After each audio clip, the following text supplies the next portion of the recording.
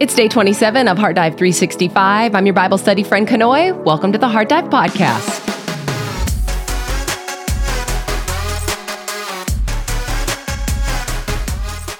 Well, happy Sunday, friends. If you are with us in real time, today this lesson is focusing on Genesis chapters 43 through 45, where we continue the story of Joseph and see how it all pans out. But before we begin, if you could please help us out by hitting that like button. That just tells us that you're back. You're here for Bible study. This is part of your life, and you feel that this could help somebody else. And so that's your way of giving back and partnering with us. And if you love it, just make sure you're subscribed and you hit that notification bell so that you know when the Bible study comes out. For those of you who are receiving our email daily, of course, you get that in your inbox every day. If you want to be a part of our daily newsletter, you can go to our website, heartdive.org/newsletter. And a reminder, if you signed up a long time ago, you're no longer receiving the emails. And if you're saying, what's that newsletter? I want to be a part of that. Well, this is our daily newsletter that we send out with everything in there, my notes, the video, the podcast. And so you'll have to go and re-sign up. You will have to re-enter your email, even if you have done it before. So go to our website, heartdive.org/newsletter. And there you can sign up once again for that daily newsletter, because we have switched over to a different email server. And unfortunately, Holly is not able to take all of those emails that we had before and throw them into this new server. They just won't take it. Not our fault, but we're doing our best to be able to serve everyone. And as always, if you have any questions, please make sure to check out either the show notes or the description box below the video. There you will find lots of answers, what Bible I'm using, what highlighters I'm using. If you want to know what nail polish I have on, maybe I'll even link that there. I'm not sure. Some people have been asking. So check there if you do have any questions. Otherwise, you can also email us. That email address can also be found below. Otherwise, let's go ahead and pray. Let's prepare our hearts and get ready for the reading of the word. Our Father who art in heaven, hallowed be your name. Your kingdom come and your will be done here on earth as it is in heaven. Lord, you've already written our story. You've already written what is to happen from the beginning to the end and everything that is in the middle. And so we trust that and we place it all in your hands. And we just pray, God, that in doing so, it will release a little bit of our own worry and anxiety of what might be going on right now in our lives or even what is going on in the world. Forgive us of our sins, Lord. Anything that we've done that has grieved your heart, where we may have hurt someone, where we may have stopped short of a promise or something you've called us to do. Lord, we want to be obedient. We want to be able to live out our lives that is in reverence to you. And so I pray that you will show us where we may have gotten off the path a little bit and bring us back, Lord. Please help us to also forgive those who might have sinned against us, because if you're going to be so gracious to continue to heap that forgiveness upon us, Lord, we need to be the same way. And so I pray that we will reflect your heart in doing so. Please don't lead us into temptation, but deliver us from evil. Keep him far from us, Lord. Let this time with you be holy and set apart and distraction-free. In the name of Jesus, we pray. Amen. So we left off in Genesis 42, where the brothers came back to Jacob saying, hey, you know what? We've got to take back Benjamin with us if we want to be able to buy more grain. Reuben even pleading with his father and saying, take my 2 sons in my place if I do not return with him. And Jacob was like, absolutely not. I am not going to lose my youngest son the same way that I did Joseph. So we begin here in chapter 43. Now the famine was severe in the land.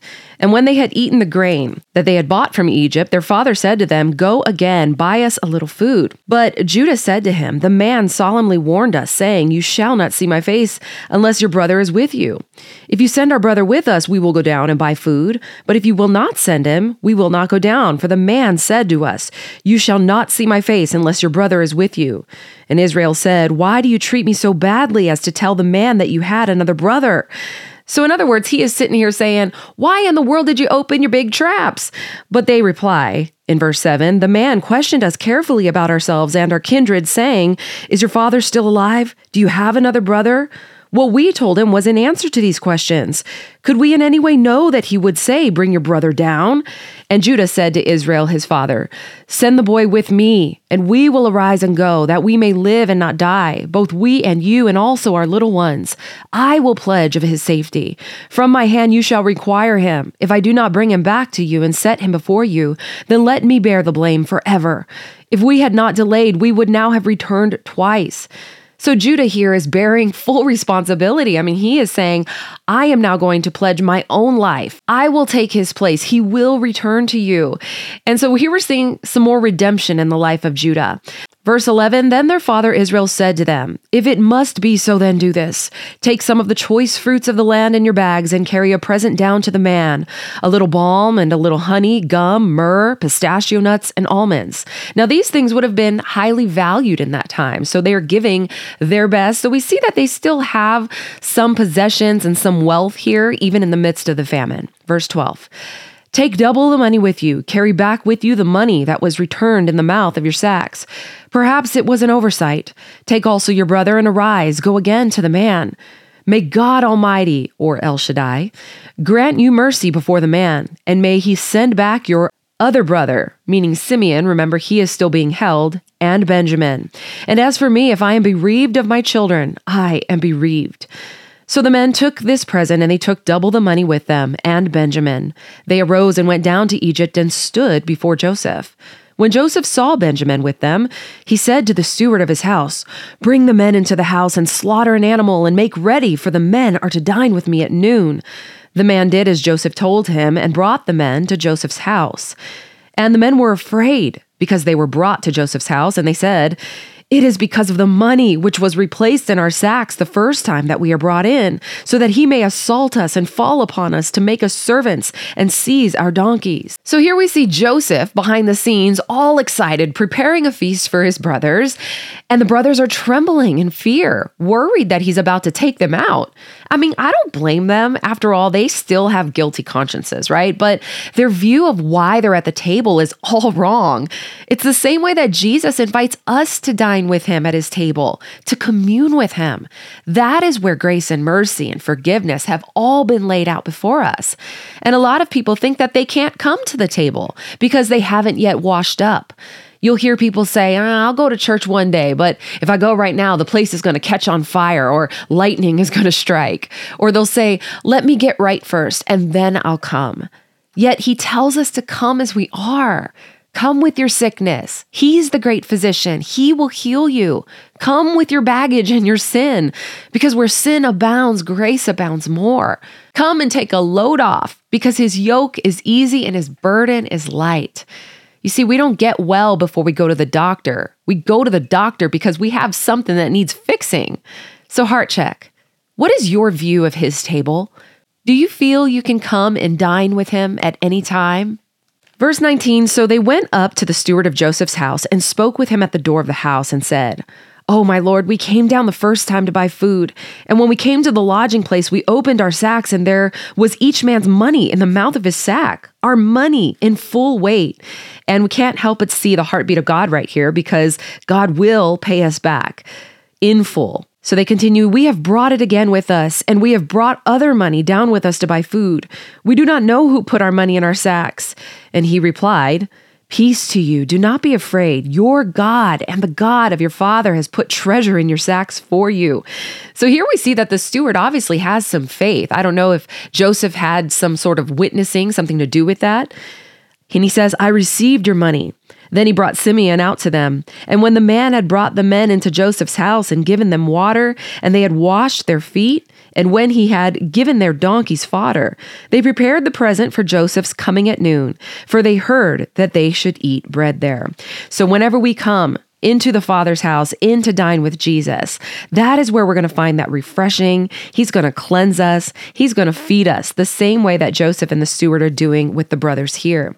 We will see a lot about washing feet in the Bible, and if you're new and you don't know why or what that means, well, typically the reason why they would wash the feet of their guests is because these people would have been traveling far distances, and they would have been walking with sandals. I mean, that's all they had back then for shoes, and with all of the dusty conditions and these long journeys, their feet would have been crusted. I mean, it would have been very dirty, and so for them to be able to come in and relax and be refreshed, this was something that needed to take place before they would do that. Now, washing of the feet also becomes something that's very symbolic as a way of saying we are dusting off the dirt from where we came from, and we are now being cleansed before we come into the house. Or it even becomes an act of forgiveness and saying, you know what, I'm going to serve you the way that Jesus did with his disciples. He washes their feet to show his servant heart. So typically the lowliest of servants were the ones to wash the feet.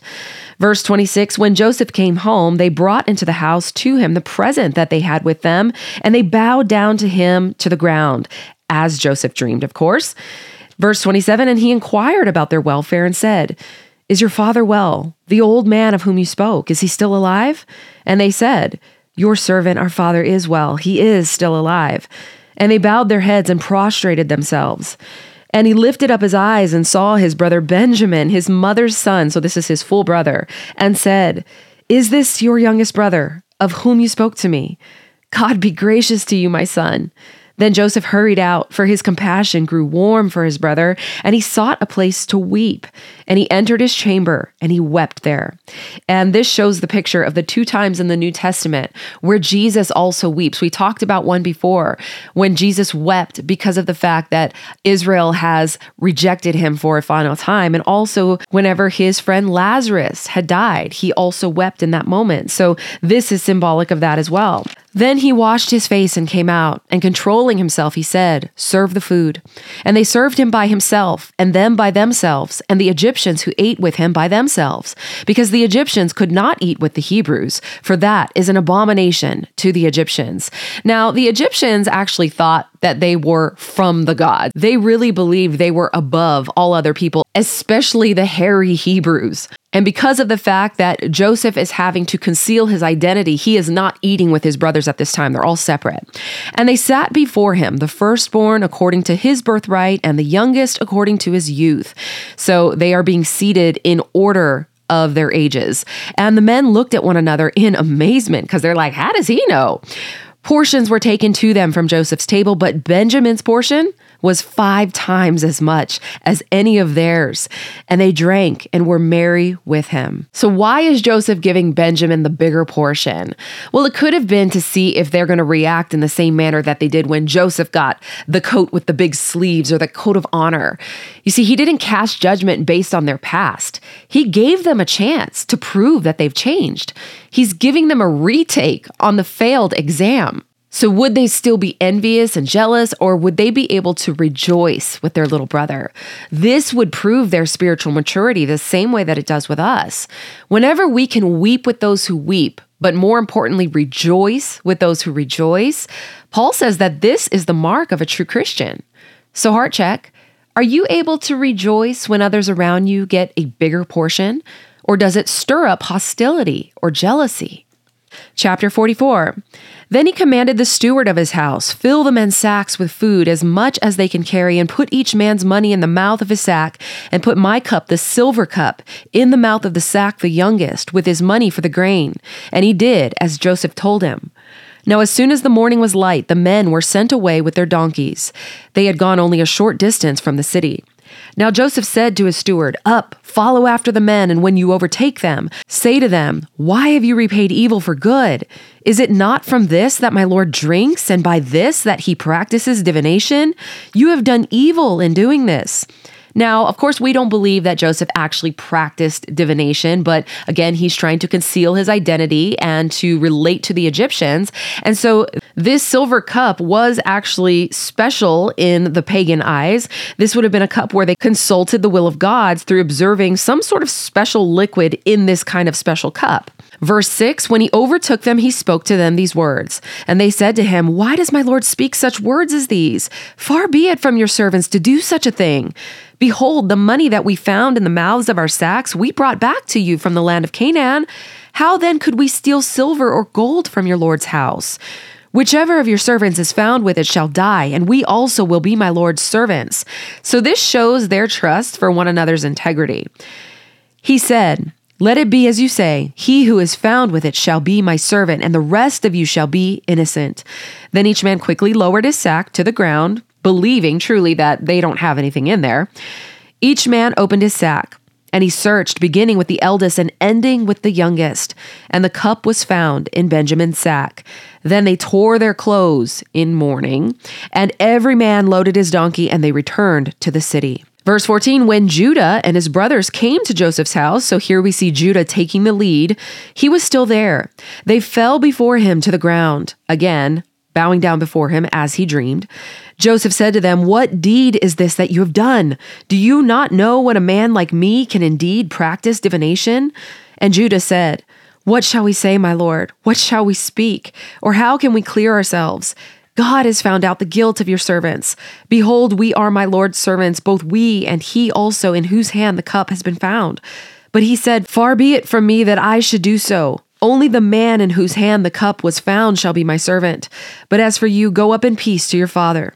Then Judah went up to him and said, "Oh, my lord, please let your servant speak a word in my lord's ears, and let not your anger burn against your servant, for you are like Pharaoh himself. My lord asked his servants, saying, 'Have you a father or a brother?' And we said to my lord, 'Yeah, we have a father, an old man, and a young brother, the child of his old age. His brother is dead, and he alone is left of his mother's children, and his father loves him.' Then you said to your servants, 'Bring him down to me, that I may set my eyes on him.' We said to my lord, 'The boy cannot leave his father, for if he should leave his father would die.' Then you said to your servants, 'Unless your youngest brother comes down with you, you shall not see my face again.' When we went back to your servant, my father, we told him the words of my lord. And when our father said, 'Go again, buy us a little food,' we said, 'We cannot go down. If our youngest brother goes with us, then we will go down, for we cannot see the man's face unless our youngest brother is with us.' Then your servant, my father, said to us, 'You know that my wife bore me 2 sons. One left me.' And I said, 'Surely he has been torn to pieces, and I've never seen him since. If you take this one also from me and harm happens to him, you will bring down my gray hairs and evil to Sheol.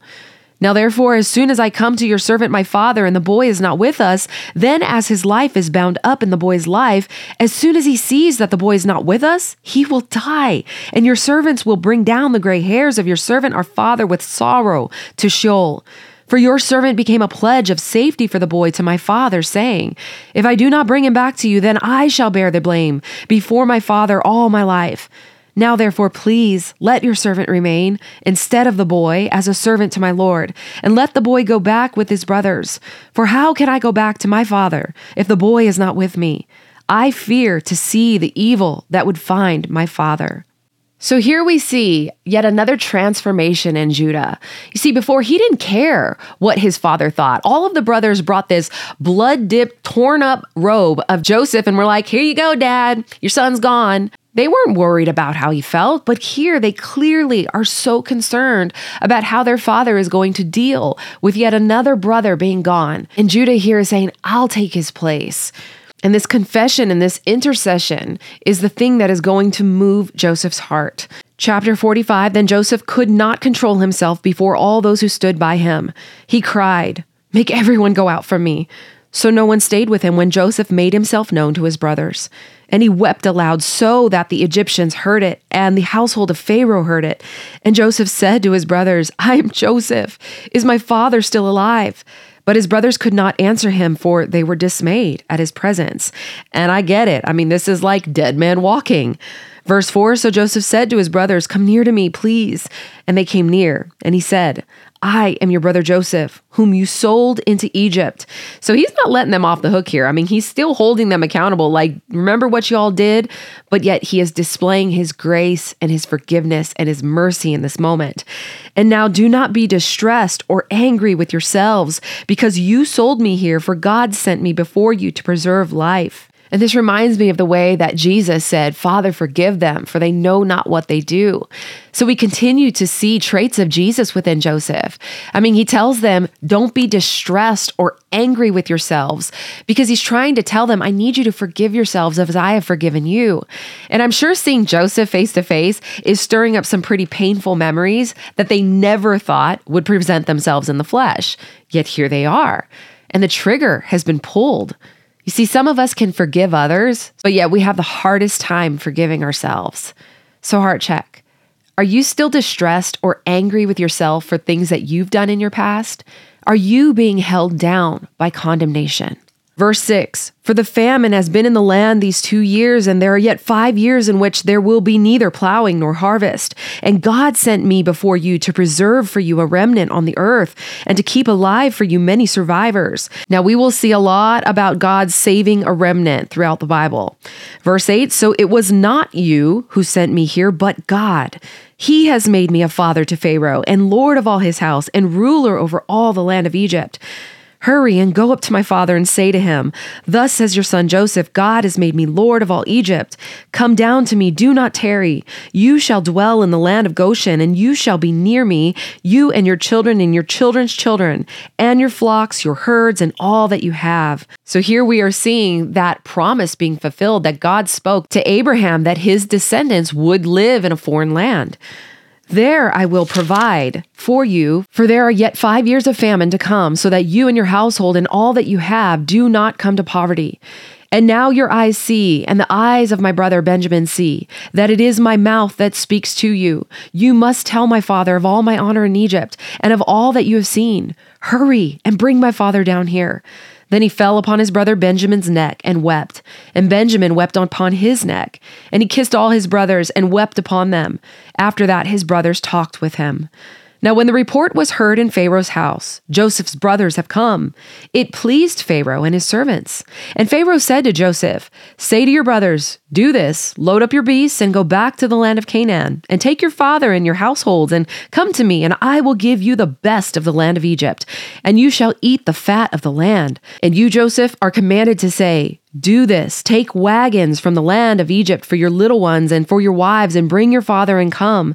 Have no concern for your goods, for the best of all the land of Egypt is yours. So he's telling him, leave everything behind. What we have here is better than anything that you're going to leave. Verse 21, then the sons of Israel did so, and Joseph gave them wagons according to the command of Pharaoh and gave them provisions for the journey. So he's loading them up with some trail mix and U-Hauls. To each and all of them he gave a change of clothes, but to Benjamin he gave 300 shekels of silver and 5 changes of clothes. So here we see him providing Benjamin once again with more. Verse 23, to his father he sent as follows: 10 donkeys loaded with good things of Egypt, 10 female donkeys loaded with grain, bread, and provision for his father on the journey. Then he sent his brothers away, and as they departed, he said to them, do not quarrel on the way. Interesting that he has to tell them that, because I wonder if he's thinking, all right, they're probably going to get in a fight over what I've given to Benjamin. So they went up out of Egypt and came to the land of Canaan to their father Jacob. And they told him, Joseph is still alive, and he is ruler over all the land of Egypt. And his heart became numb, for he did not believe them. But when they told him all the words of Joseph, which he had said to them, and when he saw the wagons that Joseph had sent to carry him, the spirit of their father Jacob revived. And Israel said, so notice it was Jacob whose heart was numb. Now Israel saying this, it is enough. Joseph, my son, is still alive. I will go and see him before I die. So it goes from all is against me to it is enough. So in the end, this is one of the greatest redemptive stories in the Bible, and it reveals such massive forgiveness and grace for a grave sin that occurred 20 years back. And I wonder how many of us are still carrying around unforgiveness for something that happened to us so long ago. We will say things like, yeah, I'll forgive, but I'll never forget. But the danger with that is that it leaves a foot in the door for the barrel of a gun to be perched, just waiting for the moment that you can be triggered and to pull it and destroy everything before you. You see, that isn't true forgiveness. So heart check. If you were face to face with someone who wronged you long ago, how would you react? What does this say about forgiveness in your heart? Now, I do want to add an asterisk to that. Doesn't necessarily mean that you need to fake it till you make it, or hang around these people, or continue in a life of abuse, or anything like that. That's not what I'm saying. The forgiveness is a state of our hearts. So it's a matter of setting ourselves free from that bitterness, that anger, that resentment, anything that might hold us captive to that person. That's the thing. If you're truly wanting to be unlinked from someone who has hurt you, the best thing that you can do is to forgive them.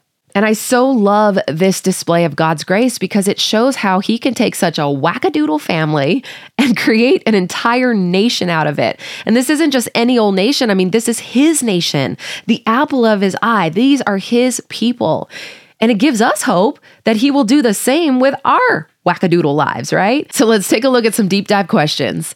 How does Joseph's life inspire forgiveness, reconciliation, and resolve within families? What is the significance of Judah's role? Do you feel Joseph's testing was excessive? What moved Joseph's heart to finally surrender his identity? And do you believe God was directing Joseph in all of his testing, or was this his own human inclination? Do you believe that we can test others in this way? So Heavenly Father, we thank you so much that your purpose always prevails. We are so grateful for this, Lord, because there have been so many times where we may have resisted or even unknowingly worked so hard against your will. So we thank you for your grace and your mercy in that and for persistence in pursuing us anyway. Thank you for transforming us from selfish and greedy, envious, jealous, conniving, deceitful people to ones who are content and able to rejoice with those who rejoice. And if we still struggle with this, Lord, I pray that you will continue to work on us. Help us not to feel condemned in any way or to feel so defeated that we just give up. We never want to stop short in this walk with you. I thank you, Lord, for continuing to invite us to dine with you at your table. One of the greatest gifts you've given to us is the ability to have communion with you. And so I pray that we never take that for granted. Help us to not wallow in our sin or faults, but simply recognize that those points of weaknesses are the exact points that need strengthening, and you're going to give it to us. Forgive us, Lord. Purify us. Cleanse us now from our past. Help us also to forgive ourselves, for sometimes we are the last ones that we give grace to. And I thank you that every time we come into your presence, it's an opportunity to be washed and refreshed and fed. Now, it isn't why we come, but it is in your kindness and abundance of grace where you always give back more than we could ever bring. And while the tests in our lives may feel as though we are straining or maybe a little bit painful, we're going to welcome them, Lord, because we know it is our second chance to pass the test where we may have failed. I pray that we will show up in the times of preparation for that test so that we are ready when the day comes. And I pray that we will be a people who are not cynical, but trusting of others' true intentions. We don't want to be naive, Lord, but we want to be as wise as serpents and innocent as doves. I pray that we will continually fight for unity and restoration and reconciliation the same way that you do. May we carry your heart in all that we say and do. Help us to forgive completely, Lord, and not just partially, for we know that that is not true forgiveness. Where families may have fallen apart, will you bring them back together today? We love you so much, Lord, and we thank you for this word, for this faithfulness that we see in the life of Joseph. We praise you and we love you in Jesus' name. Amen. Heaven and salvation is a divine gift that is given to us by grace. None of us deserve it. In fact, the Bible says that the wages of sin is death, and every single one of us have fallen short, and then we desperately need someone to pay that price. And Jesus did it. He didn't do it because we are righteous on our own merit. He did it because he loves us, and he wants to spend eternity with us. But it won't happen if we don't receive him before we leave this earth as Lord and Savior. Hell is a very real thing, and there is no second chance after we take our last breath here. So I want to be able to give someone the opportunity today who is saying, I'm ready. I've never given my life to Christ. I don't know where I'm going to end up after I die, but I don't want to live another day without knowing beyond a shadow of a doubt where I am going to end up. I see now that this is real and I want to believe. So if that is you, we're going to say a prayer. And I'm going to put the words on the screen so that you can say them audibly with your mouth, because the Bible says that when you believe and confess with your mouth that Jesus is Lord and that he died and rose again, then you will be saved. So we're going to say this prayer together. Believe it in your heart, speak it with your mouth, and know that this is indeed the day of your salvation. Dear Heavenly Father, thank you for Jesus. Jesus, thank you for dying for me. I believe that you came, you died, and you rose again. I confess my sins to you today, and I turn from them, and I now live my life for you. I know that I am forgiven of all my sins, so I receive you now as Lord and Savior, and I belong to you, Jesus. I pray these things in Jesus' name. Amen.